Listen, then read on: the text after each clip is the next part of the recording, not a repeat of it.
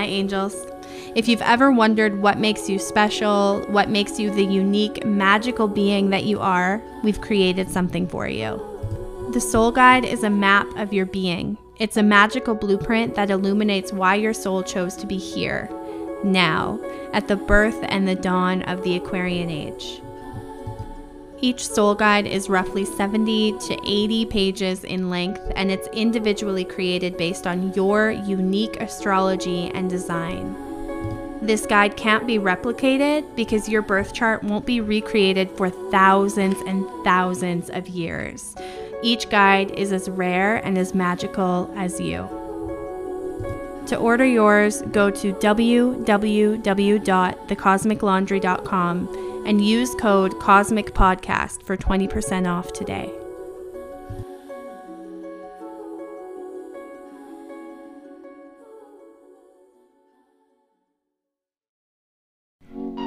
Hello and welcome. You are listening to the Cosmic Laundry Podcast, a place where we explore modern spirituality in all of its forms. I'm your host, Giselle Plamondon, and I'm here to guide you on your journey into learning more about your soul's path.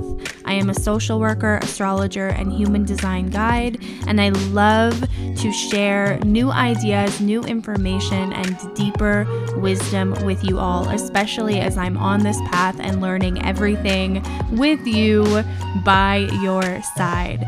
So join me every Friday as I open space and explore topics and ideas that will support you in understanding yourself and the world better.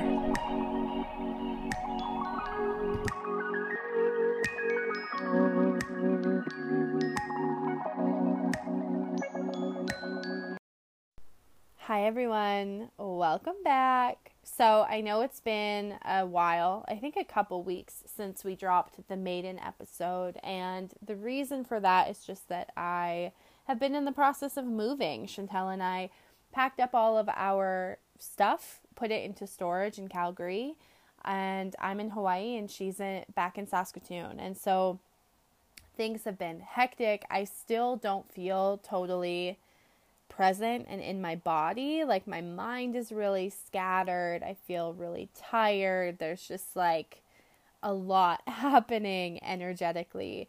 But I really want to, get these goddess archetypes to you so that you know what exactly we're going to be going through and working through with the workshop coming up this weekend.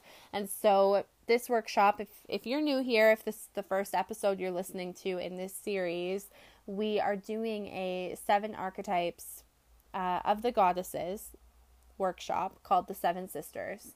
And in this workshop, what our goal really is to help people see themselves, to help you to recognize, oh, this is me. It's kind of that, permission to be yourself energy, similar to astrology. But also I want to talk about some of the challenges and the gifts and the strengths of each of the 7 archetypes so that we can not only develop and hone in on the archetype that is the closest to our heart and that is the most activated within our psyche, but so that we can lean into the other archetypes when we need them and have so much grace and space for people who have different archetypes than us. So this workshop is, going to be this upcoming weekend on November 19th and 20th. It is all recorded. It's all virtual.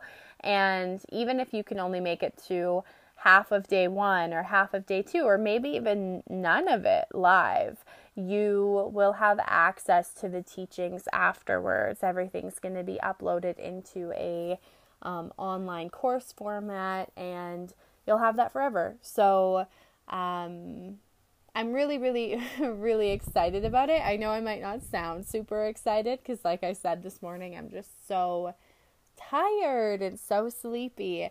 But I really do.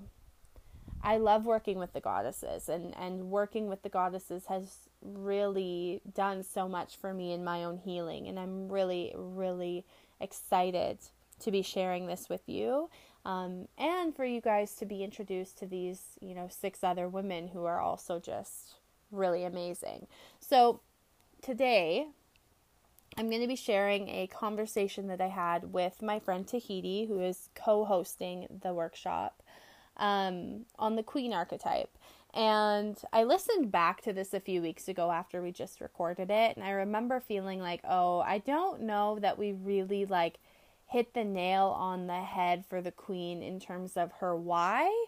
You know, we talk a lot about the behaviors of the queen and how you can spot a queen and some of those different things. But I think that the deeper psychology and the deeper why, as well as the gifts of her, were missing in that episode. So I am going to kind of just do a precursor on that because I want you guys to really understand the depth of this archetype, because she is a little bit maybe not misunderstood, but I think people see the queen archetype in a very superficial kind of way, and I want to combat some of that.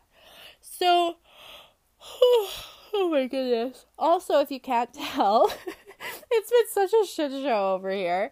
If the mic quality, if you're like, hey, wait, what is going on? This doesn't sound as good as usual. I'm using my headphones because I shouldn't say I didn't do it. WestJet lost my bags. So I'm in Hawaii on island I've started to, go shopping and pick up a few things, but I don't have my mic stand and I don't have some of the other things that I need to use my mic properly. So we're going old school today. This feels like when I first started podcasting and I would just sit in bed with my phone and with headphones and record right on my phone. It's what I'm doing now, and it feels very nostalgic.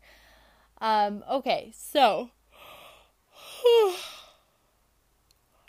don't mind my yawns. The queen.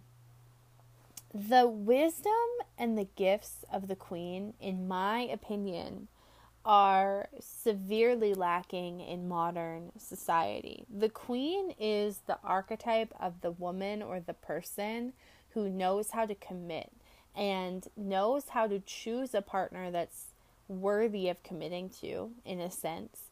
But even more so, I think sometimes we hear the queen and we think of this like really powerful, regal, don't fuck with me kind of energy. And there is that for sure. There's a lot of grace. There's a lot of just sovereignty within the queen's archetype. But the truth is that the queen is willing to kind of, I don't want to say turn a blind eye, but the queen is willing to accept that the people in her life and the projects, anything that she commits to is not going to be perfect.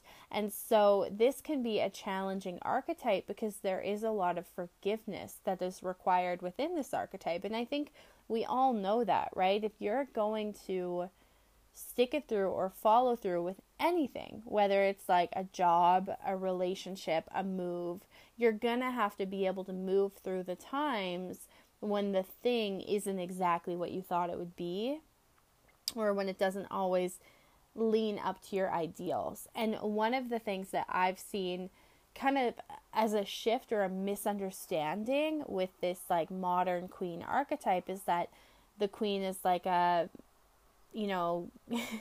what am I, there's like a song lyric playing in my head right now. I think there's this idea that she's kind of this boss that is like, get your shit together or else. And she can be like that, especially in the dating stages. But it's more an allowance and an understanding of like, you aren't going to be perfect, and I'm not necessarily going to expect you to be perfect. However, I do expect you to be loyal and dedicated. I do expect you to be building something with me. And really at the cornerstone of the queen archetype, that's what she's doing. She's building. She's finding a partner. She's finding somebody that she wants to build something with. This is an energy of legacy. This is about the long game. You are not probably going to see the queen women in your life making a huge deal out of the really small things that their partners do, because they are much more focused on the long-term vision. What are we creating for our children? What are we creating for our grandchildren? What are we creating for our own selves in our retirement? Like, this is a visionary energy of like, there are sacrifices that we have to make when we're trying to build something. It's not a volatile energy. It's not a like intense, chaotic, fuck you kind of energy. Of course, the queen can have that. She can be a little bit vindictive. She can be a little bit a little bit chaotic, but usually not actually with her partner. That's where some of the challenge with this archetype comes in, is that queen women, and again, I think this is shifting, are one of the things we have to understand about a lot of the research done on these archetypes and a lot of the theory done on these archetypes is that those books and things were written in the 70s, 80s, and I think our society has obviously changed a lot in 40 years. So I don't know that this is as much or maybe as out there in modern society, but this was traditionally the woman who would blame other women for like seducing or enticing her partner. You know, the vengeful, rageful wife, that kind of energy.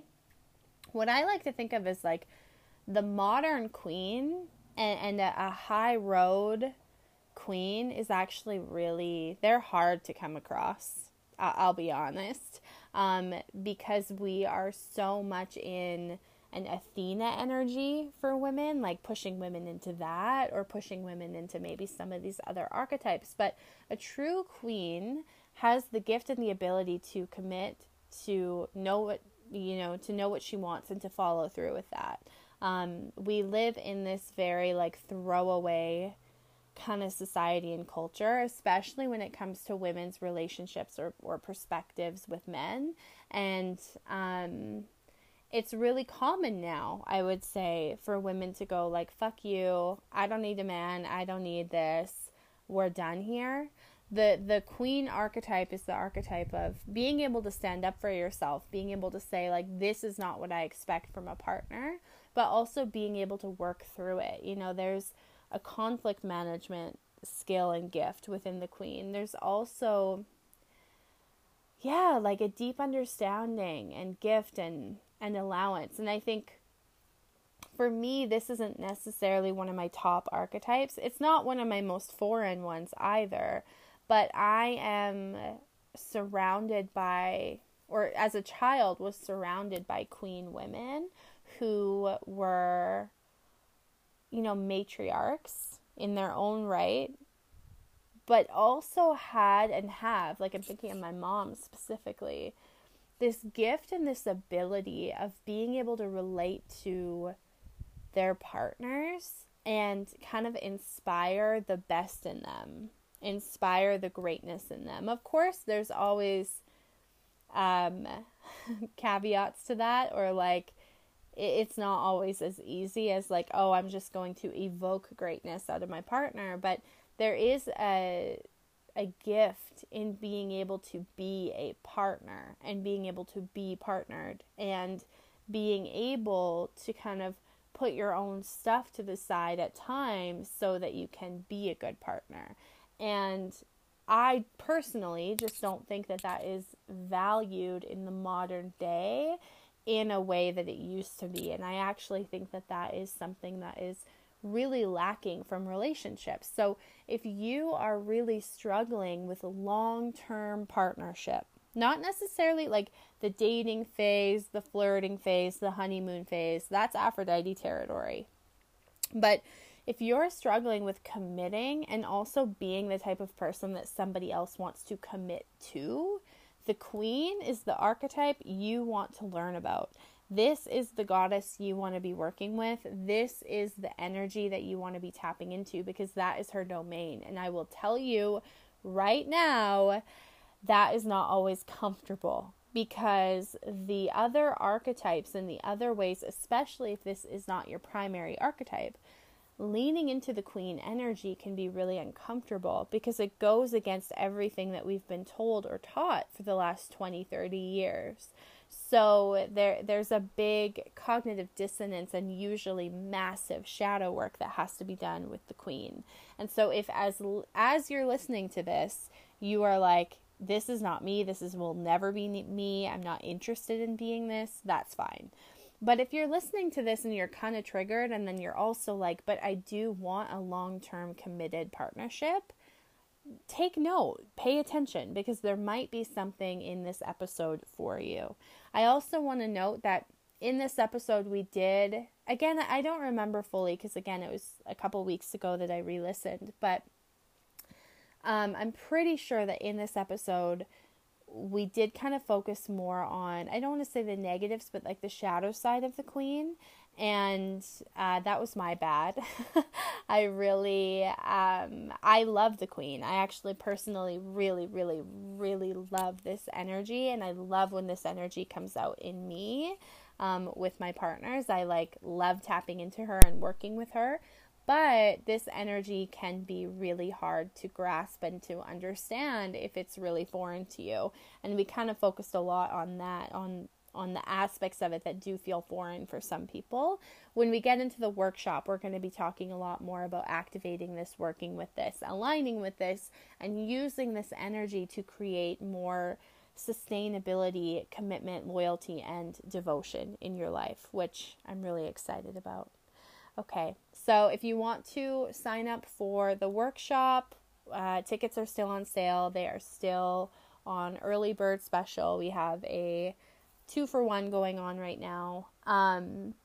That will all be linked in the show notes so you can purchase and sign up there. And again, you do not have to come live if you are busy this weekend, okay?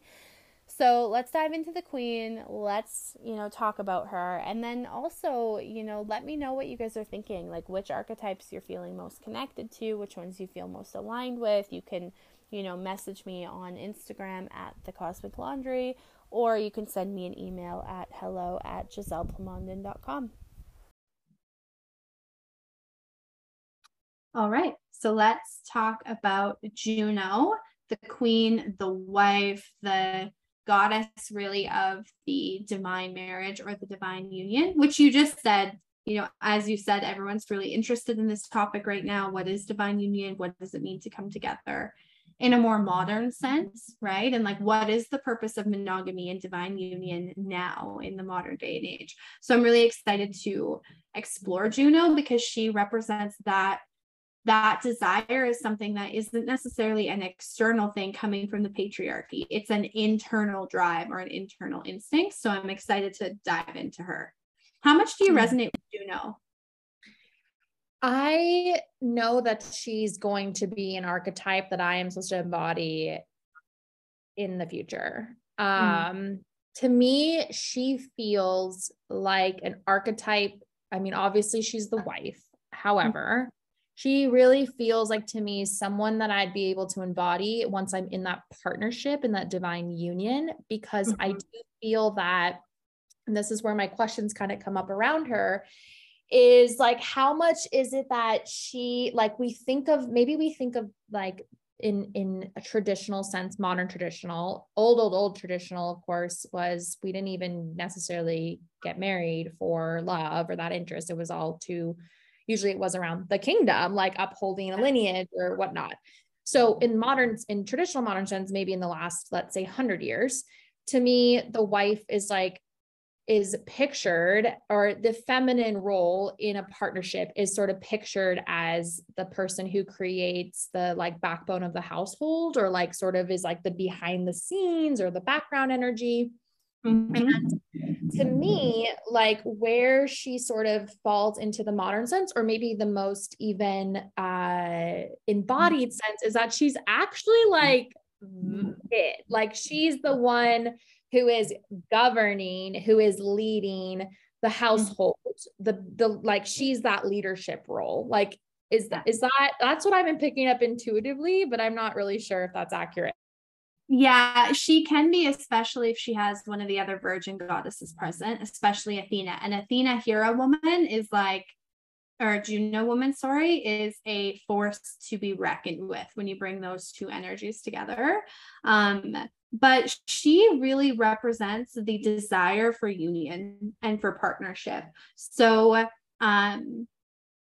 there's a few different ways that this can show up. One of the primary obvious ways is that these are women who crave and desire partnership at the expense of everything else. They don't really care that much about their career. It's something to fulfill until they get married, right? They, even their kids come secondary, their friends come secondary, their whole world is revolving around the husband or their partner. And I know this archetype really well. I have sprinkles of this, like I'm very devoted and committed, like a Juno woman is.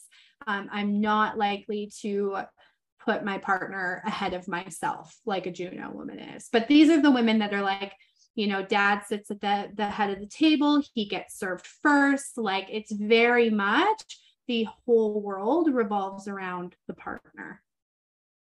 And so how does that work in the modern sense? Because she also is someone, like one of her traits is that she's like really great at business and politics, is my understanding through the teachings and what I'm learning. So how does she serve in that space? She, again, more behind the scenes. She's not usually, she's good at supporting her partner in whatever her partner's goals and dreams are. The one that's like purely good at business and politics on her own is the Athena woman. Okay. So maybe that's because I'm reading the Queen and I'm like, well, her traits, like I relate to that. Like I'm all about sovereignty and I do feel I am a powerful woman and I'm very relationship oriented. You know this about me. Like I have the utmost desire to meet my divine partner and to co-create with them and build something with them. I used to think it was in the terms of a power couple, and now I see it a little bit different and actually having a more supportive at-home role with my partner, and that I'm actually out there and like doing things. But that would make more sense if I carry more of, say, like Athena energy or archetype, because then it would be more that out, like I'm the one. So, okay. Yeah. So I was trying to place myself in an understanding of the Queen, or Juno. So you dive in, tell me a little bit more about her, what to expect of her and whatnot. Yeah. So the Queen represents our ability to be committed, devoted, and loyal. It really represents our capacity to really connect to something outside of ourselves and not be run by love, passion, or some of these other things that some of the other archetypes are run by. Once a Queen or a Juno woman commits to something, like she is in it for the long haul. Like getting her to uncommit is very difficult. So sometimes these are the women that stay in these marriages and you're like, why are you still with this guy? And she's like, well, I signed the papers, I did the thing. This is like what I signed up for. And also relate to business too, right? Like a creation or a career path of kind of just like, I devoted myself to this. This is what I'm going to do, despite if I'm like not really happy or it's not super fulfilling. Yes, that's exactly it. They are loyal, sometimes to a fault, right? The thing that I love about Queens, though, is that they do have this natural leadership ability. They do have this ability to support people and to really like honor others. And they are very, what's the word? There's like a predictability to them. Like they also really are aware of what their responsibilities are, and they don't really whine or complain about those responsibilities. And they are aware of status and what reputation is and all of these different things. So a lot of times these are the women that you see that are like the PTA moms. They're like running things behind the scenes. They're kind of super mom energy. And like super wife energy. They kind of they desire that more traditional role sense then in partnership. Yeah, they definitely enjoy to be led in that way, but they have a very strong, so it's this ironic thing where they have a very strong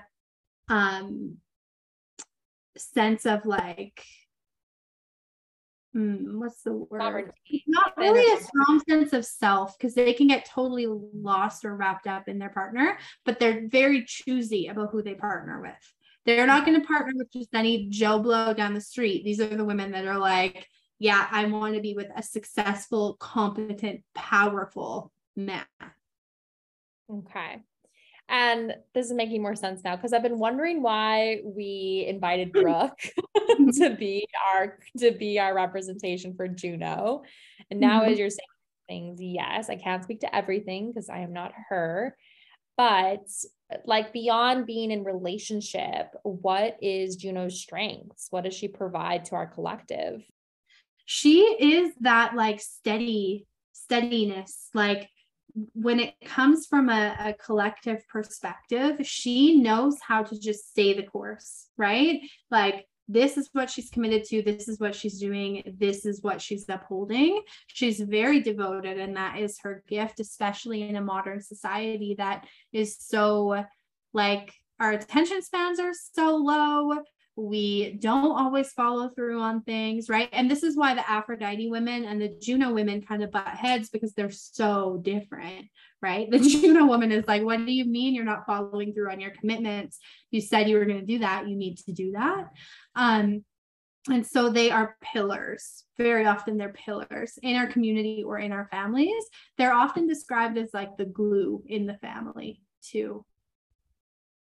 Interesting. And it says that like you had written that one of her like challenges is sort of like if she is single, if she's not in partnership, it can be really challenging. So like how does a Juno woman stay in that embodiment without it becoming sort of without her becoming fractured from not being in partnership?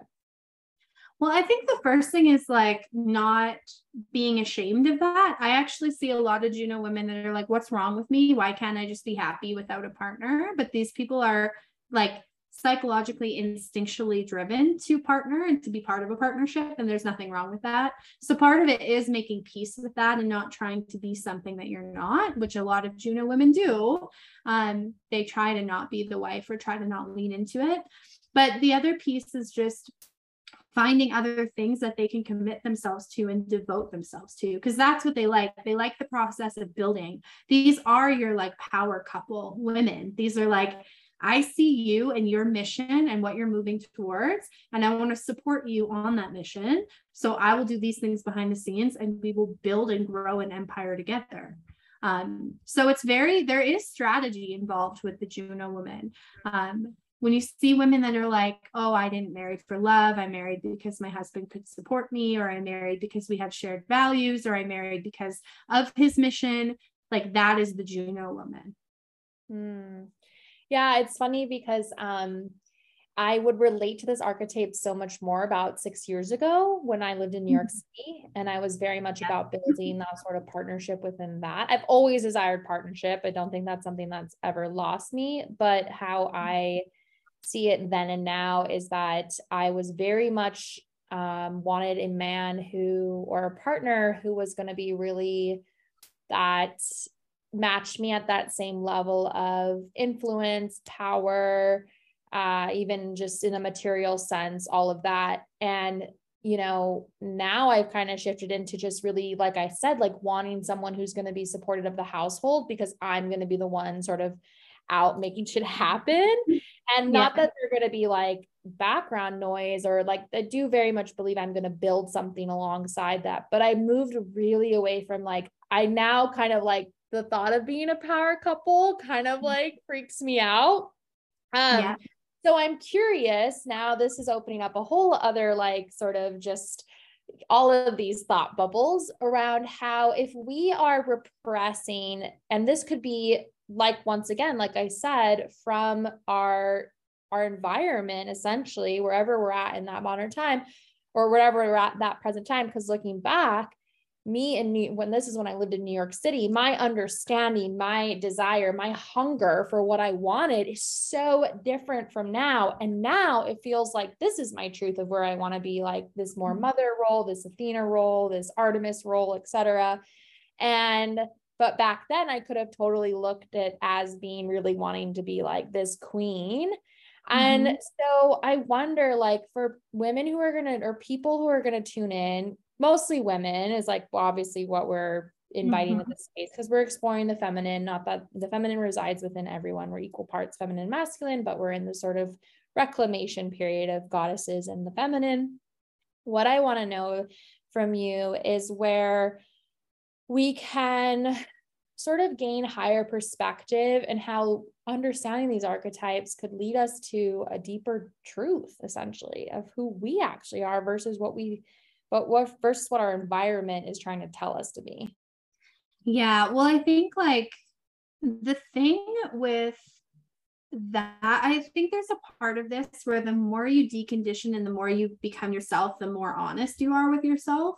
And so sometimes when you first find the archetypes that you might resonate with the most might be the identity or the ego that you're living in right now, but not necessarily your true self, right? So that might have been what was happening then with Hira. And who knows, maybe in 10 years, you might want to move into a different archetype. That's fine too. Like, I don't think that these things are necessarily stagnant or stuck, and different things will bring these energies out, right? Like, I don't know about you, but when I am in a committed partnership, I am very much a Hira. Like, this energy comes out in me really intensely, but it takes a very specific type of person to bring the Hira archetype out of me. There have only been 2 men ever who have gotten this energy from me. So different things and different people can also pull out different archetypes. So you don't know, you might end up meeting someone that pulls this out in you again. Right. Because if it was there before, it's still there. It's just not as important. Activated, now. which kind of ties back to our last conversation about how these different archetypes can complement one another in the reflections of one another. So like how if I'm in more of my mother archetype, you're more in your maiden, and we get along really well in that. And so it's that same thing, right? When we're, able to move through and be reflected, mirrored back from other different archetypes and different types of personalities and people, we might feel more inclined to be that. Not in a way that feels, not trying to look at it as a way that's like, I'm not solid in my understanding of who I am, but more receptive to being in a different way because of what's presented in front of me. And letting different people bring out different energies in you, right? There's certain people, like if you see me with my brother, I am a series woman with him so through and through. Like, I mother him so bad, it's awful. Different people will naturally bring out these different energies in you, and that's also okay. It doesn't mean that you're not being your authentic self. I think that's also a fear that people have of like, oh, if I'm not just like steady across the board, the same with everyone, then who am I? But you can come in and out of the different archetypes. And Hira is one that, or Juno, sorry, is one that we all know that feeling and that desire for divine partnership, right? And what she really represents is like monogamous, devoted partnership. And I don't know very many people outside of people that are like actively know that they're polyamorous by nature. Everyone that I know that is monogamous is like, yeah, I want like a monogamous, devoted union where I am devoted to my partner and they are devoted to me. So I think in some ways, Juno lives inside all of us, Yeah, which is powerful, especially as we've kind of moved through. Well, I've been learning a lot about marriage and relationships because I'm trying to understand them first so that I can actually participate in one eventually. And what's interesting to me is how, marriage, like I said, was based on upholding a kingdom or a lineage or whatnot. It was business essentially. Yes. And then, right. And then it's kind of like, then it got into like a free movement where we weren't getting married as much and the birth rates are down. Like, this is all like kind of just like, and then we've moved into this space where it became like, I do feel we're in sort of a reclamation of what marriage and divine union really means. And you're hearing a lot in this modern age, divine union, side of like soul contracts or whatnot that are coming through. Do you feel like this Juno archetype is going to become more prevalent in our society as like this is shifting too. Yeah, I think it could be. I haven't really thought of that. I definitely think that the lover is becoming more prevalent, but this would be one where I think what's going to happen is that for the people where this is important, it will become extra important. There will be more devotion brought into marriage. And then for the people where this isn't important, it's not an archetype for them, they're going to forego it entirely. They're not even going to half-ass marriage. They're not even going to try to half-ass any of this. But I think moving forward, we're actually going to have healthier, better unions, because if you marry now, for the most part, you're marrying out of choice, right? And at least that'll start to shift a lot more moving forward. But these are sometimes the women. So on the one hand, these women really need to be in partnership with someone that they feel is devoted to them, interested in them, like who is equally as devoted to them as they are to, you know, whatever, that it's reciprocal. But these can sometimes, ironically, because they are attracted to very successful, competent leaders, politicians, businessmen, whatever, they ironically end up marrying men that aren't that devoted to them. They often will end up marrying men that are devoted to their work.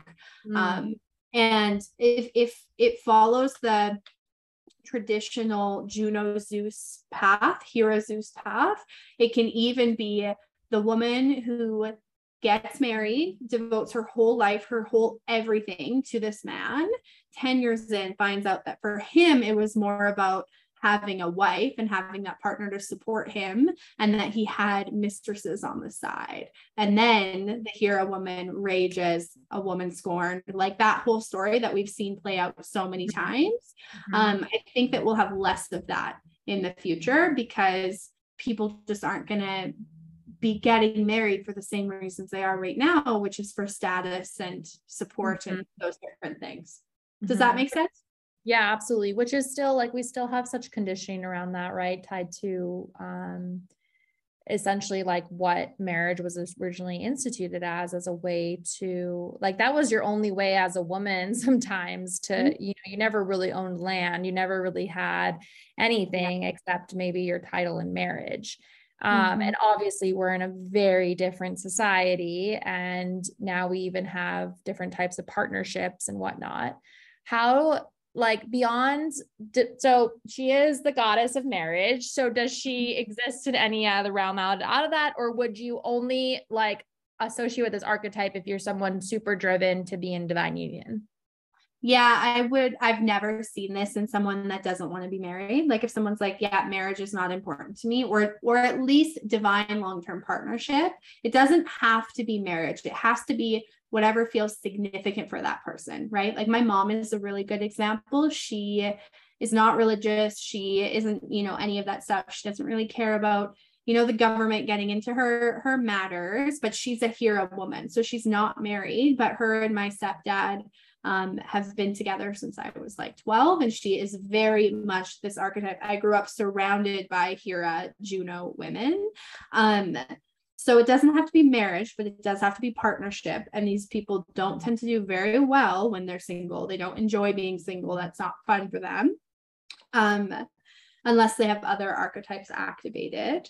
But what I'm excited for, and I'm excited for this to happen with all of the different archetypes, is that Hera in her, like Juno in her own right, was a queen before Zeus. So she was the only goddess that had a kingdom or a queendom without a man, without that connection. So her roots are very sovereign, right? Yeah. But through her marriage to Zeus and that merging, and this is what you'll see a lot of times, these women will do very successful, like they'll be very successful themselves. But their success is driven by their ability to kind of merge successfully with another man, right? It's not always for them. And so I'm excited for the possibility of Juno women also leaning more into that queendom and into that natural sovereignty, which some Juno women already do.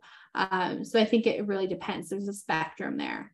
Yeah. I mean, now this is making total sense of why we have Brooke. At first I was like, why is Brooke in charge of this? She to me is just like, she's so many things to me, but she really is this. And she's building such her own empire that and she speaks to me, and hopefully it's okay. I'm sure it's okay that she really does want that person that she's like, also has that empire, and they're going to like combine forces and like do the thing.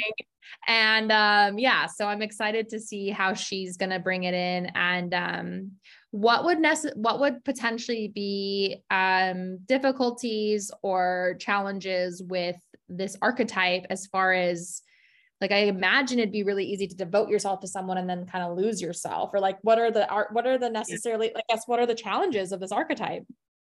Yeah, so this archetype can, like exactly what you said, be codependent. And sometimes these can be the people that are blindsided by, I gave everything to this person and then realized that I'm not really receiving that back.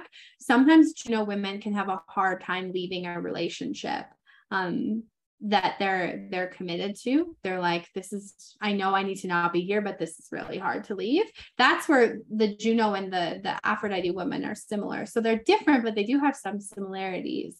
But some of the biggest challenges is that this woman, because her world is devoted to her partner, her self-esteem and her happiness is really contingent upon how much of that she's getting back. So these can be the people that get really depressed and really upset and are really affected by their marriage or by their partnership if it's not going well. And they also can have, like, this is the scorned woman. So there's a jealousy, there's a rage, and sometimes there's a natural dislike and distrust towards other women. So sometimes this can be the woman that isolates herself and ends up putting her whole life into her partner and then losing her friends and her other networks. And even like the networks that she holds on to are superficial. They're business, they're about reputation, they're about those other things. So sometimes this woman can feel really isolated and really lonely. Okay, yeah. I'm just like, a lot of things are coming up as we dive into these archetypes. I'm just like, whoa, I think that this workshop is going to be a blast off for whoever attends, because this is really helping me understand the women in my life. And what does the modern Juno look like? What can she be? Who is she? How does she like show up in this modern sense? The best Juno I've seen, and she's not a pure Juno. She's got some other qualities, but Elle Woods from Legally Blonde. Like, if anyone is going to chase their ex-boyfriend to school, get into Harvard, just not because they want to go to Harvard, but because they're like, I'm going to get into Harvard so that I can get this man back, because this is my man. Even though you're like Elle Woods, you're literally the most beautiful woman on the planet. This is my man. I'm going to stick beside him. And then also, like, think about that. Her whole purpose at that point was to get married and to get this one specific man to marry her. But she also like kills it in the law and in politics and in these different things. She was a queen bee. She's very good at organizing things, very capable. So I would say, like, the modern Juno woman is the woman that gets married young, typically finds her partner young. There's an energy about her that is very like, you're a wife. Like, you meet her and you're like, this is somebody's wife. She's got that grace, that like, she's a lady. There's a lady element to her, very refined, usually very elegant. And this is often the woman that is hypergamous, marrying up, marrying rich. This is the woman that is going to be like, yeah, if you're not going to pay for my rent, I'm not going to date you. Like, that's kind of the whole hypergamy movement is a very Hera-led movement with women right now. As well as these are These are the women that we look at and we go, wow, you're a really good wife. You're a very devoted wife. And it's not that not all hero women or Juno women experience the Juno Zeus relationship. Like they also do tend to inspire a devotion in whoever they're committed to. So they often will get to see a side of monogamous partnership that maybe some other people don't. And they have a natural gift for compromise, for like, okay, this is what I need to do. This is what I need to let go of in order for this to work. They're natural, like team players with whatever it is they're doing. That's devotion, right? Like you have to be willing to sacrifice, and you have to be willing to, What's coming up for me, I'm a little triggered. What's coming up for me is my misconception or misunderstanding of what a queen means in modern society. Like we kind of use this word a lot. Like I'm a queen. I deserve the best, da, da, da. Like, I'm not going to play in this shit. Like, I even just think of it, like when it comes to my own dating, I'm like, well, I'm a queen, so treat me like a queen, where like I'm conflicted in understanding, or I guess where I'm like, I'm having a hard time letting both exist, is like how, to me, Juno sort of represents more of like not waiting. Like it sounds like she does in the modern age build something that is really like important to her, and then is matched with that energy by someone else. And that's where the power couple comes in. But how much is like, even though we speak of sovereignty with the queen or with Juno, like how much is it is actually like her devotion to something other than herself? Yeah, I think there's a few different ways that it can show up. I do think that more queens are becoming more sovereign, but they're not becoming sovereign in the way that we think of like fully independent and whole on her own. She's sovereign in that she's making active choices towards building something. And to some people, those might not look like sovereign choices, but she's making those choices because she has the power to make them. Like she's not, this is where, okay, if you have a queen, a Juno woman and a Persephone woman, a maiden woman side by side, and you're looking at their marriages, they might look similar. The Persephone woman is probably going to be doting on her partner, probably going to be pretty devoted, probably trying very hard to please, but she's going to be pouty about it. She's going to be a little bit like, I don't want to, it won't feel like a choice for her. The queen is like, this is my choice. This is what I am choosing. She's powerful enough to feel as though she is choosing and being chosen. A really good, actually, modern representation of the queen is Jazzy. I can't remember her last name, but she did an episode on, oh my gosh, what is her podcast? Shan Boudram. I'll link it in the show notes. This woman did a whole podcast episode on her devotion to her partner, who, like, Jazzy herself is a very like powerful, strong woman. If you see her public persona, she's got a lot going on. I think she's like a DJ. She's been on some TV. Like she's very well known in the entertainment community. So she's got her own empire that she has built and is building. But she talks about with her partner, who is a football player, I think, Cam something. She talks about how with him, she does everything for him. She is like, I anticipate his needs. Like he is spoiled rotten. Anything that he wants, I deliver, and I deliver before he could even ask, right? That is the energy. So she in herself is this like powerful queen bee, sovereign, got her own shit going on, but she's also choosing to be very devoted to this one man. So it's sovereign in that it's a choice. It's not something that has like passively happened to her in the way that it would with like a Persephone woman. Does that make sense? Yeah, that helps me feel better. Yeah.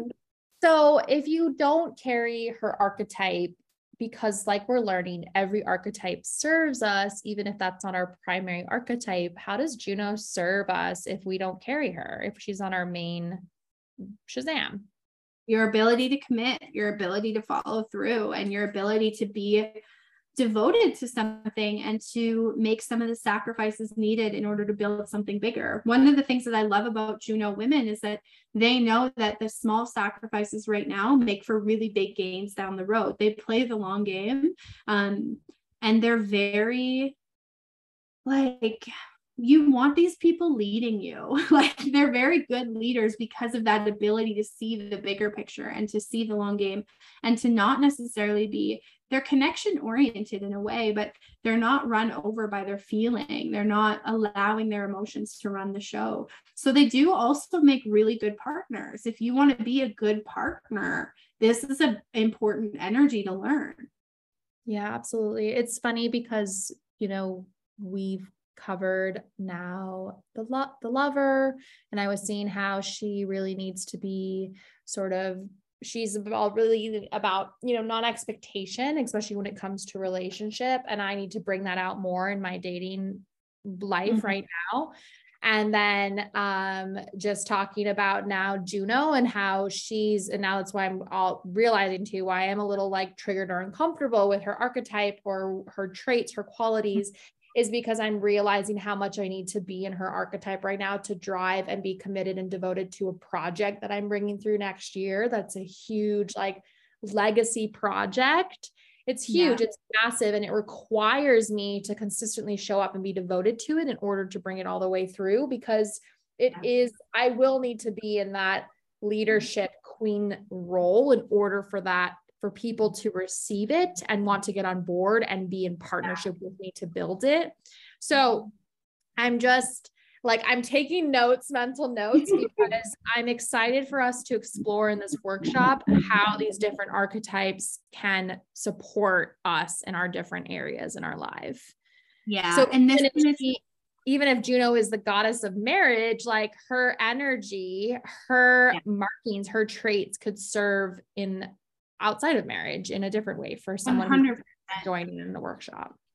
Yeah. And it is too, like, I think most people want to be in like a devoted partnership. And one of the things that I find is that a lot of women want to receive that energy from their Zeus, from their partner, but they don't want to give it. And Juno teaches us that you have to give what you want to receive. And so a lot of modern women are very triggered by the Juno archetype, because the Juno archetype requires a certain amount of sacrifice. And they're like, what do you mean your goals don't come first? What do you mean your desires don't come first? We have a lot more grace and understanding for Ceres/Demeter women who their goals come secondary to their children. We have a lot more space and understanding, and that is understood within the feminist movement. But I find that ironically, the Juno archetype, even though she is very deeply connected to women and like childbirth, she's also the goddess of childbirth and all these different things.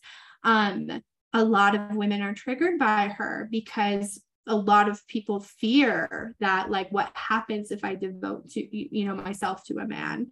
And I find that if this archetype is triggering you, it's because there's probably still some trauma or shadow surrounding trusting men. Because of course you're not going to bring your Juno out with a man that you don't trust. That's just like not happening, right? And so this archetype is another one of those ones where it requires a certain amount of healing to be able to lean into and to understand. And it's very misunderstood and sometimes demonized in the modern world, you know?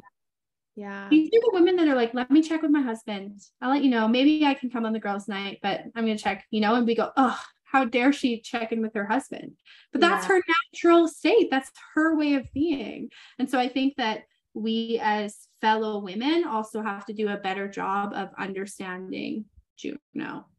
Yeah, because we were in the pendulum swing of like the far opposite of that, of like women's empowerment and the feminist movement and whatnot, of like moving out of that. And I want to like really emphasize the yes and aspect of this, because this is what's, it's, I just spoke on this, and was it this episode or our last episode of the spectrum?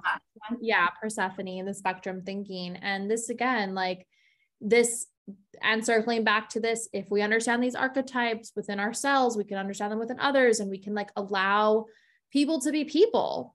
So allow people to fill the unique roles they came here to fill. Like we didn't all come here to do the same thing. If we all came to do the exact same thing, like that would be, there wouldn't be enough oxygen because, so like to me, the reason we are blueprinted and designed to hold such different roles in society, in our collective and in our families and our lineage and all of it is so that there's enough oxygen to be divided around amongst us. Cause there is plenty of it.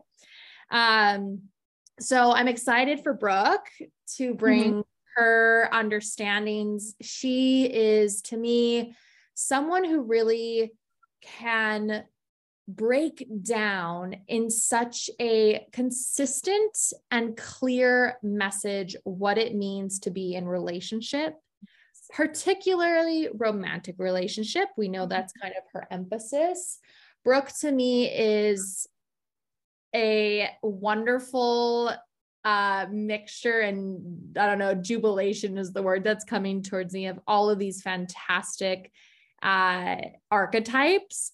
And I'm excited to see her in this role or in this reverence and whatnot for Juno, because when I do see her in her highest state, in her highest potential, this is a place I could really see her residing in and flourishing in and being so embodied in. So I'm excited to see how she brings that to us and what her medicine will be around it. Yeah, I'm really excited too. I always love learning from her and learning just like her unique perspective on relationships and that give and take.